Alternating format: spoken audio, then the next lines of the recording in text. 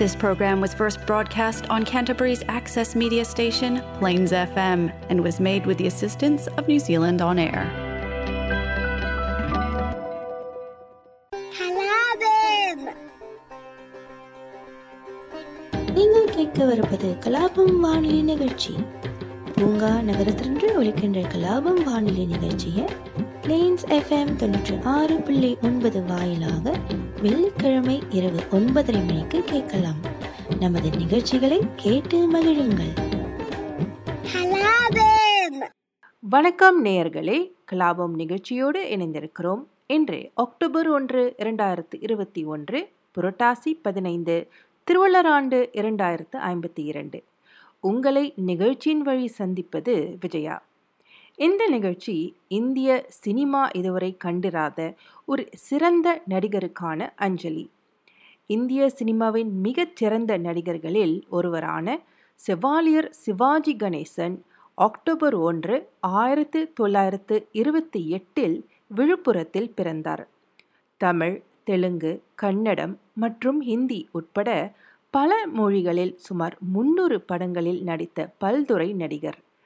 இவரது நடிப்பை ரசிகர்கள் என்றென்றும் மறக்க முடியாது. உலகம் முழுவதிலிருந்து பாராட்டுகளை பெற்ற ஒரு மாபெரும் நடிகர். இன்று கலாபம் நிகழ்ச்சியில் நடிகர் திலகம் நடித்த படங்களிலிருந்து பாடல்களும் காட்சிகளும் இடம்பெறப் போகின்றன. இவருடைய திரைப்படவியலில் பராசக்தி மிகவும் சிறப்பானது. 2ஆம் உலகப் போரின் போது ஒரு தமிழ் குடும்பத்தின் துரதிர்ஷ்டங்களை மையமாக கொண்டது கதை. இந்த படம் சமூக சட்டம் மற்றும் அரசியலமைப்பு பற்றிய வலுவான வர்ணனையை வழங்குகிறது. ரங்கூனில் வசிக்கும் மதுரையைச் சேர்ந்த புலம்பெயர்ந்த சகோதரர்களில் ஒருவரான குணசேகரன் நடிகர் திலகம் இந்த கதாபாத்திரத்தில் மிகவும் வலுவான தாக்கத்தை ஏற்படுத்தினார். ஈர்க்கக்கூடிய நடிப்பு திறமைக்கும் நீண்ட வரிகளை வழங்குவதற்கான இவரது சிரமமின்றி திறனுக்கும் இந்த படம் சான்றாக இருந்தது.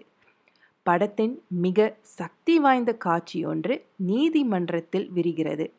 இந்த காட்சியில் நடிகர் சிவாஜி தனது தலை சிறந்த நடிப்பை வெளிப்படுத்துகிறார். அந்த காணொளியை இப்போது கேட்போம். நீதிமன்றம் விசித்திரம் நிறைந்த பல வழக்குகளை சந்தித்திருக்கிறது. புதுமையான மனிதர்களை கண்டிருக்கிறது. ஆனால் இந்த வழக்கு விசித்திரமும் அல்ல, வழக்காடும் நானும் புதுமையான மனிதன் அல்ல. வாழ்க்கை பாதையிலே சர்வசாதாரணமாக தென்படக்கூடிய ஒரு ஜீவன்தான் நான்.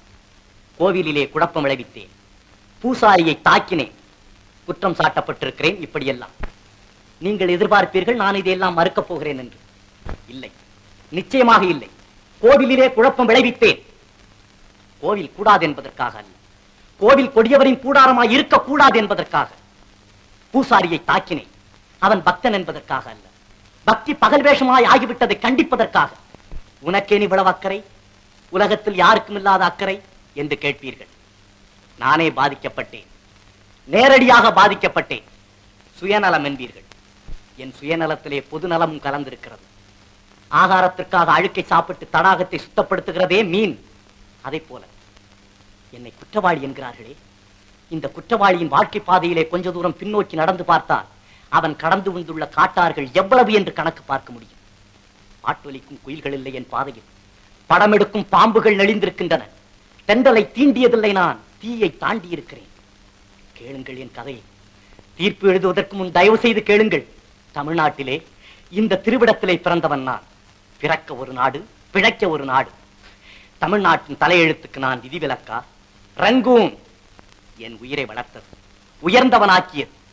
திருமண கோலத்திலே இருக்கும் என் தங்கையை காண வந்தேன். மோசடி வழக்கிலே ஈடுபட்டு குற்றவாளி குண்டிலே உங்கள் முன்னால் நிற்கிறாளே, இதோ இந்த ஜாலக்காரி ஜாலி. இவள் வலையிலே வீழ்ந்தவர்களில் நானும் ஒருவன். பணப்பெட்டியை பறிகொடுத்தேன், பசியால் திரிந்தேன், மெலிந்தேன், கடைசியில் பைத்தியமாக மாறினேன். காண வந்த தங்கையை கண்டேன் கண்ணற்ற ஓவியமாக, ஆம் கைம்பெண்ணாக.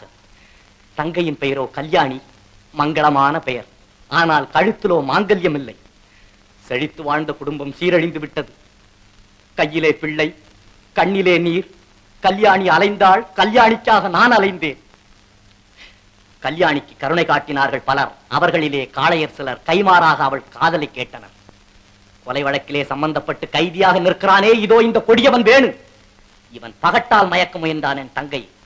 நான் தடுத்தாவிட்டால் என் தங்கை அப்போதே தற்கொலை செய்து கொண்டிருப்பாள்.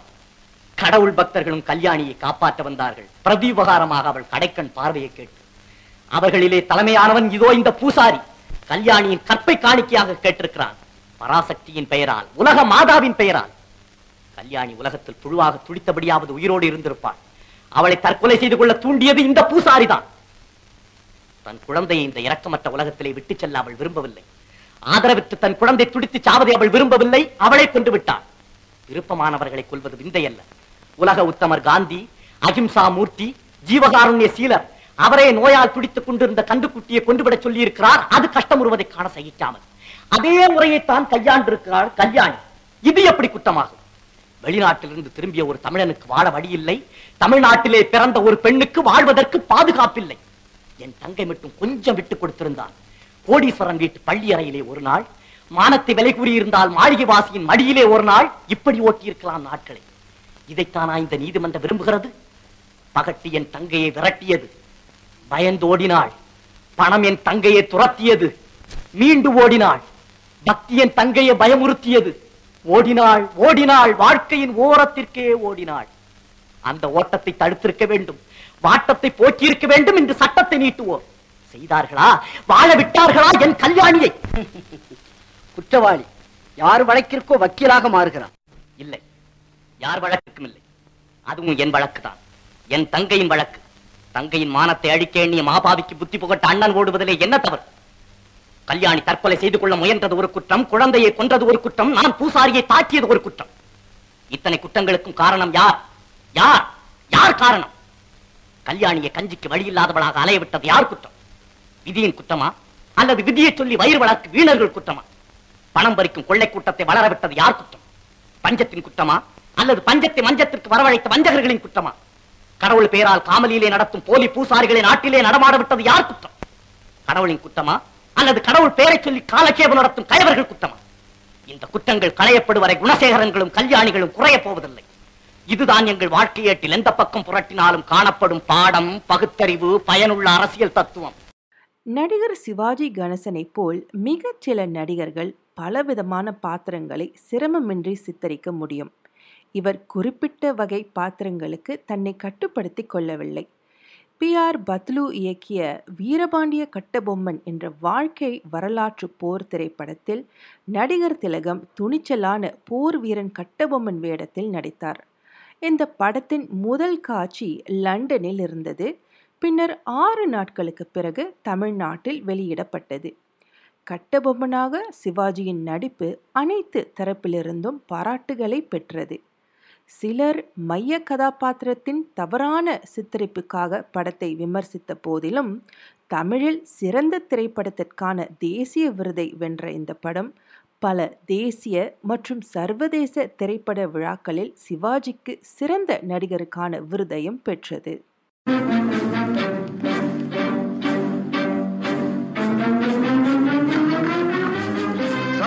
கட்டபொம்மன் வருகிறான்.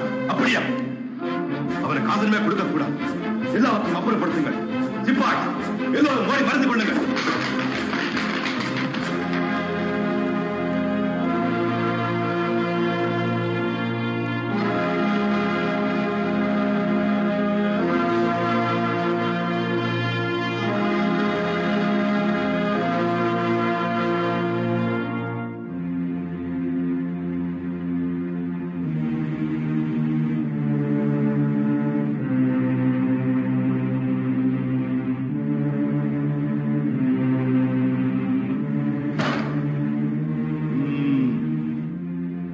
நீர்தான் வீரபாண்டிய கட்டபொம்மனோ?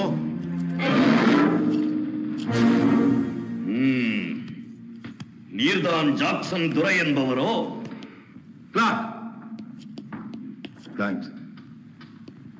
ஏது வெகு தூரம் வந்து விட்டீர்.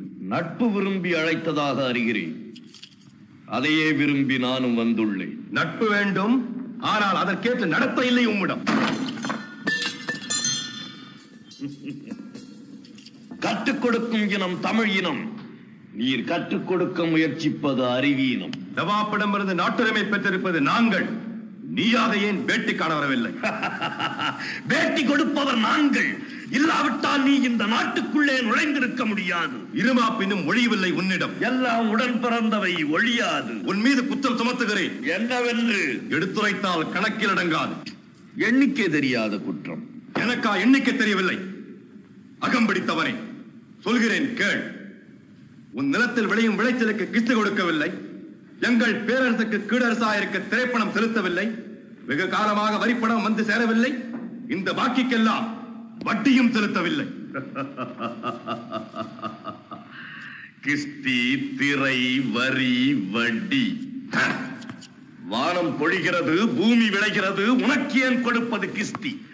எங்களோடு வயலுக்கு வந்தாயா? ஏத்தம் இறைத்தாயா? நீர்பாய்ச்சி நெடுவயல் நிறைய கண்டாயா? நாற்று நட்டாயா? களை பறித்தாயா? களனிவாழ் உழவருக்கு கஞ்சி கரையும் சுமந்தாயா? அங்கு கொஞ்சி விளையாடும் எங்குல பெண்களுக்கு மஞ்சள் அரைத்து பணிபுரிந்தாயா? அல்லது நீ மாமனா மச்சானா? மானங்கெட்டவனே, எதற்கு கேட்கிறாய் திரை? யாரை கேட்கிறாய் வரி? போரடித்து நெற்குவிக்கும் மேடி நாட்டு உழவர் கூட்டம் பரங்கியரின் விடலையும் போரடித்து தலைதனை நெற்கதிர்களாய் குவித்து விடும். ஜாக்கிரதை. அதிகார முத்திரையிட்டு உன்னை கையோடு அழைத்தவர் ஆள் அனுப்பினேனே. அப்படியா? பலே, நீ அனுப்பியால் மிகவும் புத்திசாலி. என்னை அழைத்து வரும் நோக்கத்தோடு எவனும் தலை காட்டியதில்லை அந்த பக்கம். எங்களுடைய பெருமை தெரிந்தவன் அவன். ஆனால் இது போன்ற ஒரு கடிதத்தை எழுதவும் இதுவரை அவனுக்கும் துணிவு பிறந்ததில்லை. எழுதிவிட்டதாக என் முன்னே கூறிய உன்னை இனியும் உயிரோடு விட்டு வைப்பது என் குற்றம். துடிக்கிறது மீசை. அடக்கு அடக்கு என்று நட்பு நாடி வந்த உறவு முறை தடுக்கிறது. என்ன மீசையை முறுக்குகிறாயா? அது ஆபத்திற்கு அறிகுறி. உன்னை சிறைப்பிடிக்க உத்தரவிடுகிறேன். என்ன வரச்சொல் பார்க்கலாம். படித்து விடவில்லை மரத்தமிழருக்கு. மடியிலே கை வைத்த உன் தலை உருண்டு போ. திருவிளையாடல் திரைக்கதை, உரையாடல், இயக்கம், இசை மற்றும் நடிகர் சிவாஜி கணேசன், நாகேஷ் மற்றும் பாலையா ஆகியோரின் நடிப்புக்காக விமர்சன ரீதியாக பாராட்டப்பட்ட ஒரு தமிழ் படம். பல தியேட்டர்களில் 25 வாரங்களுக்கு மேல் ஓடி வெள்ளி விழா படமாக விளங்கிய இந்த படம் வணிக ரீதியில் வெற்றி பெற்றது. தமிழ் சினிமா முதன்மையாக சமூக படங்களை தயாரிக்கும் போது வெளியானதால் பக்தி மற்றும் புராண சினிமாவில் மீண்டும் எழுச்சி பெறவும் இது காரணமாக இருந்தது. மற்றும் சிறந்த படத்திற்கான பிலிம்பேர் விருதும் பெற்றது. நாடகத்தையே நடத்துபவன் நடிக்க முடியுமா அப்பா? முடியுமா? என்னது என்னது? அந்த பரிசின் மீது எனக்கு பற்றில்லை, நீ வாங்கிக் கொள்ளு. இப்ப புரிஞ்சுதியா? புதுசா பாட்டு எழுதி பழகுறேன். அத நேரா எடுத்துட்டு போனா எப்படி உதப்பானுங்களோ என்ன பண்ணுவானு பயந்து என்ன தள்ளுறேன். என் புலமை மீது உனக்கு நம்பிக்கை இல்லாவிட்டால் என்னை பரீட்சித்து பாரேன். உனக்கு திறமை இருந்தால் என்கிட்டயே மோத பாக்குறியா? என்கிட்ட மோத பாக்குறியா? நான் பார்வைக்கு சுமாரா இருக்கலாம், ஆனா என் புலமை பத்தி உனக்கு தெரியாது. தயாராரு. கேள்விகளை நீ கேட்கிறாயா அல்லது நான் கேட்கட்டுமா? நீ கேட்காத, நானே கேட்கிறேன். எனக்கு கேட்கதான் தெரியும். கேளும். சற்று புறம் கேளும். பிரிக்க முடியாதது என்னவோ? தமிழும் சுவையும். பிரிய கூடாதது? எதுகையும் மோனையும். சேர்ந்தே இருப்பது? வறுமையும் புலமையும். சேராதிருப்பது? அறிவும் பணமும். சொல்லக்கூடாதது? பெண்ணிடம் ரகசியம். சொல்லக்கூடியது? உண்மையின் தத்துவம். பார்க்க கூடாதது? பசியும் பஞ்சமும். பார்த்து ரசிப்பது? கலையும் அழகும். கலையைச் சிறந்தது? இலிசை நாடகம். நாடகம் என்பது? நடிப்பும் பாட்டும். பாட்டுக்கு நாரதன். வீணைக்கு வாணி. அழகுக்கு முருகன். சொல்லுக்கு அகத்தியன். வில்லுக்கு விஜயன். ஆசைக்கு நீ. அறிவுக்கு நான். ஐயா எனக்கு தெரிஞ்சது அவ்வளவுதான். அப்பா பாத்தீங்களா? என்ன அது? புல் அழைக்குது. ஐயா நீர் புலவ. நீர் ஏசி திரிலோக் சந்தர் இயக்கிய தெய்வ மகன் முதல் முறையாக நடிகர் திலகம் 3 வேடங்களில் நடித்தார். இந்த படம் நடிகர் சிவாஜிக்கு சிறந்த நடிகருக்கான தமிழ்நாடு மாநில விருதை பெற்றது. 3 வேடங்களில் நடிகர் சிவாஜியின் நடிப்பு நல்ல வரவேற்பை பெற்றது. ஆனால் அவரது கண்ணன் கதாபாத்திரத்திற்கு நிறைய பாராட்டுகள் அனுப்பப்பட்டன. இந்த படத்தில் மறைந்த ஜெயலலிதாவும் ஒரு முக்கிய கதாபாத்திரத்தில் நடித்தார்.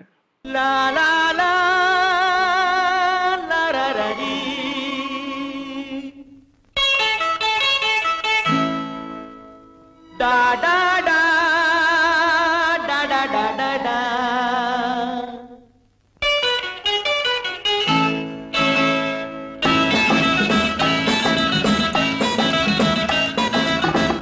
காதல் மலர் கூட்டம் ஒன்று வீதி வழி போகும் என்று யாரோ சொன்னார், யாரோ சொன்னார்.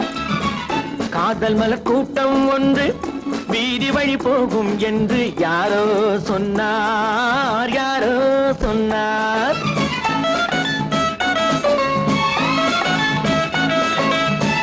பாதம் முதல் கூந்தல் வரை பால்வடியும் கிளிகள் என, பாதம் முதல் கூந்தல் வரை பால்வடியும் கிளிகள் என யாரோ சொன்னார், யாரோ சொன்னார். காதல் மலர் கூட்டம் ஒன்று வீதி வழி போகும் என்று யாரோ சொன்னார், யாரோ சொன்னார்.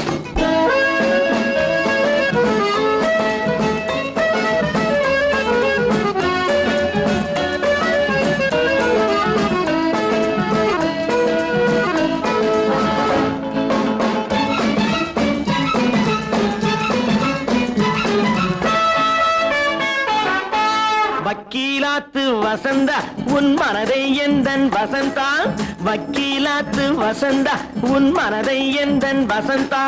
வட்ட கண்கள் சுழந்தாடிட வாராய் எந்தன் விருந்தா.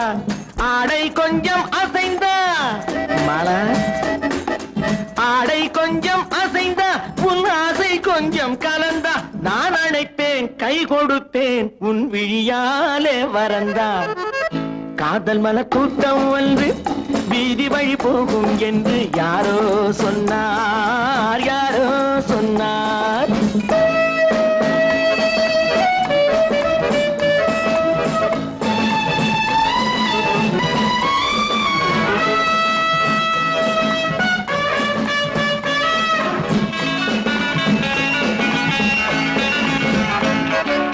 ஜப்பான் ரிட்டர்ன் ஜெயந்தி உன்னேனி வண்ணம் செவந்தி, ஜப்பான் ரிட்டர்ன் ஜெயந்தி உன்னேனி வண்ணம் செவந்தி. மெல்ல பேசும் இதழ் பூவிலே தேனை கொஞ்சம் அருந்தி, கூந்தல் தன்னை திருத்தி மீனா, கூந்தல் தன்னை திருத்தி உன் கொஞ்சம் கண்ணை நடத்தி. நான் அழைப்பேன் என் மனத்தில் ஒரு மணமேடை அமர்த்தி. காதல் மலர் கூட்டம் ஒன்று வீதி வழி போகும் என்று யாரோ சொன்னார், யாரோ சொன்னார்.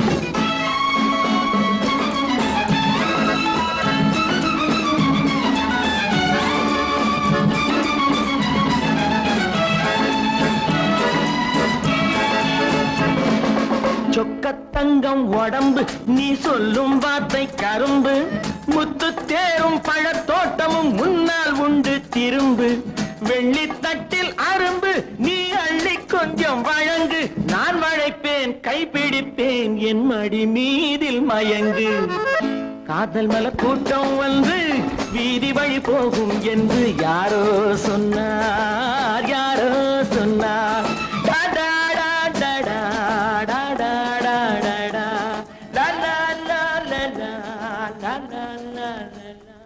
கமல்ஹாசன் நடித்த பரதன் இயக்கிய தேவர் மகன் படத்தில் நடிகர் சிவாஜி தனது தொழில் வாழ்க்கையின் மிகச் சிறந்த வேடங்களில் நடித்தார். நீண்டகால குடும்ப சண்டையால் பாதிக்கப்பட்ட ஒரு கிராமத்தின் தலைவராக நடிகர் திலகம் நம்ப முடியாத கட்டுப்பாட்டுடன் பெரிய தேவரின் பாத்திரத்தில் நடித்தார். முதலில் விஜயகுமார் மற்றும் S.S. ராஜேந்திரன் ஆகியோர் பெரிய தேவர் பாத்திரத்துக்காக கருதப்பட்டனர். ஆனால் ஹாசன் தான் நடிகர் சிவாஜியை அணுகி அவரை அழைத்து வந்தார். நடிகர் திலகம் படத்தில் தனது பங்கை வெறும் 7 நாட்களில் முடித்தார்.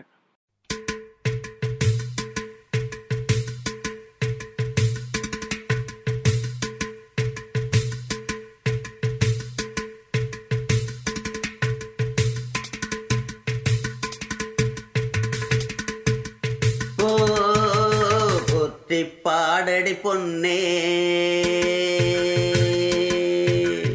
தேவர் காலடி மண்ணே,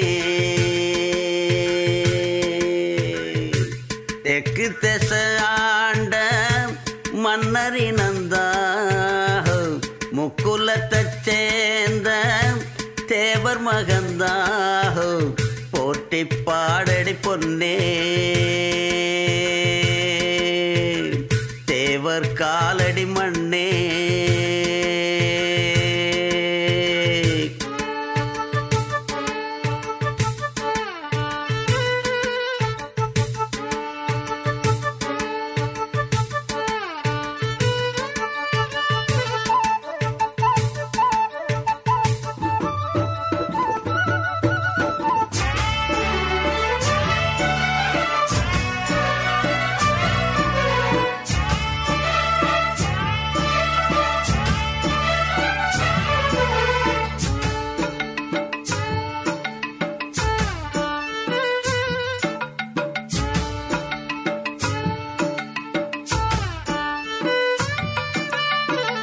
என்ன சொல்ல மண்ணு வாழோடிங்கிடாங்கிடிங்கிடாங்கிடிங்கிடாங்கிடோ மத்தவங்க கண்ணு படோடிங்கிடாங்கிடிங்கிடாங்கிடிங்கிடாங்கிடோ.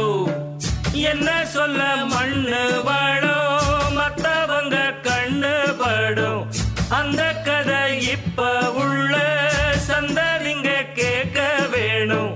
நம்முயிருக்கு மேலே மானமறியாதே மானம் இழந்தாலே வாழ தெரியாதே. பெருசெல்லாம் சொன்னாங்க சொன்னபடி நின்னாங்க குணத்தால் மனத்தால் கலைமானாங்க. போற்றி பாடடி பொன்னே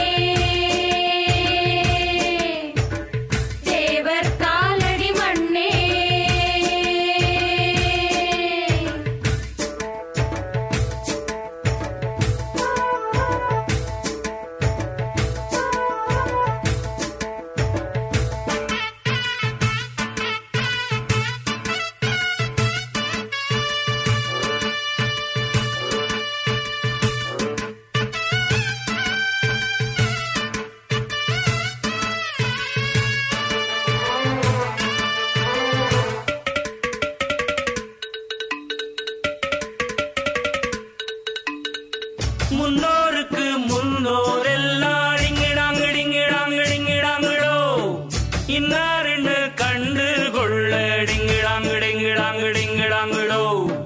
முன்னோருக்கு முன்னோர் எல்லாம் இன்னாருன்னு கண்டு கொள்ள ஏழெடுத்து எழுதி சொல்ல 1 2 3 அல்ல முக்குலத்தோர் கல்யாணம் முத்து முத்து கம்பளம் எக்குலமும் வாழ்த்து சொல்லும் எங்களுக்கு எக்காலம். அழகான சரிசோடி ஆன மேல அம்பாரி கணக்கா வழக்கா கடல் போல் ஏராளம்.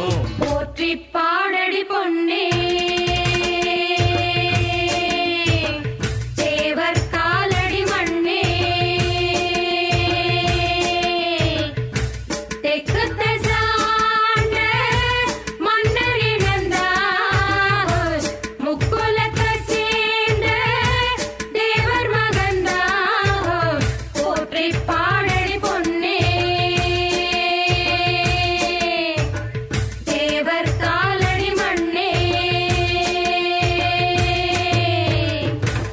தமிழ் சினிமாவின் பெருமை நடிகர் திலகம் சிவாஜி கணேசன். இவர் தனது திரைப்படங்களால் மில்லியன் கணக்கான ரசிகர்களை மகிழ்வித்தார். 47 ஆண்டுகளுக்கும் மேலாக நீடித்த ஒரு நடிப்பு வாழ்க்கையில் இவர் பல்வேறு பாத்திரங்களை மிகச் சரியான முறையில் சித்தரித்தார். ரசிகர்கள் மனதில் என்றும் நீங்கா இடத்தை பிடித்திருப்பார் நமது நடிகர் திலகம். நமது நினைவிலும் மனதிலும் இவரது நினைவு வாழட்டும். நிகழ்ச்சியிலிருந்து விடைபெறுவது விஜயா. நன்றி, வணக்கம். சிங்கம் என்றால் எம் தந்தைதான், செல்லம் என்றால் எம் தந்தைதான், கண் தூங்கினால் துயில் நீங்கினால் எம் தந்தைதான், எம் தந்தைதான், எல்லோருக்கும் அவர் விந்தைதான்.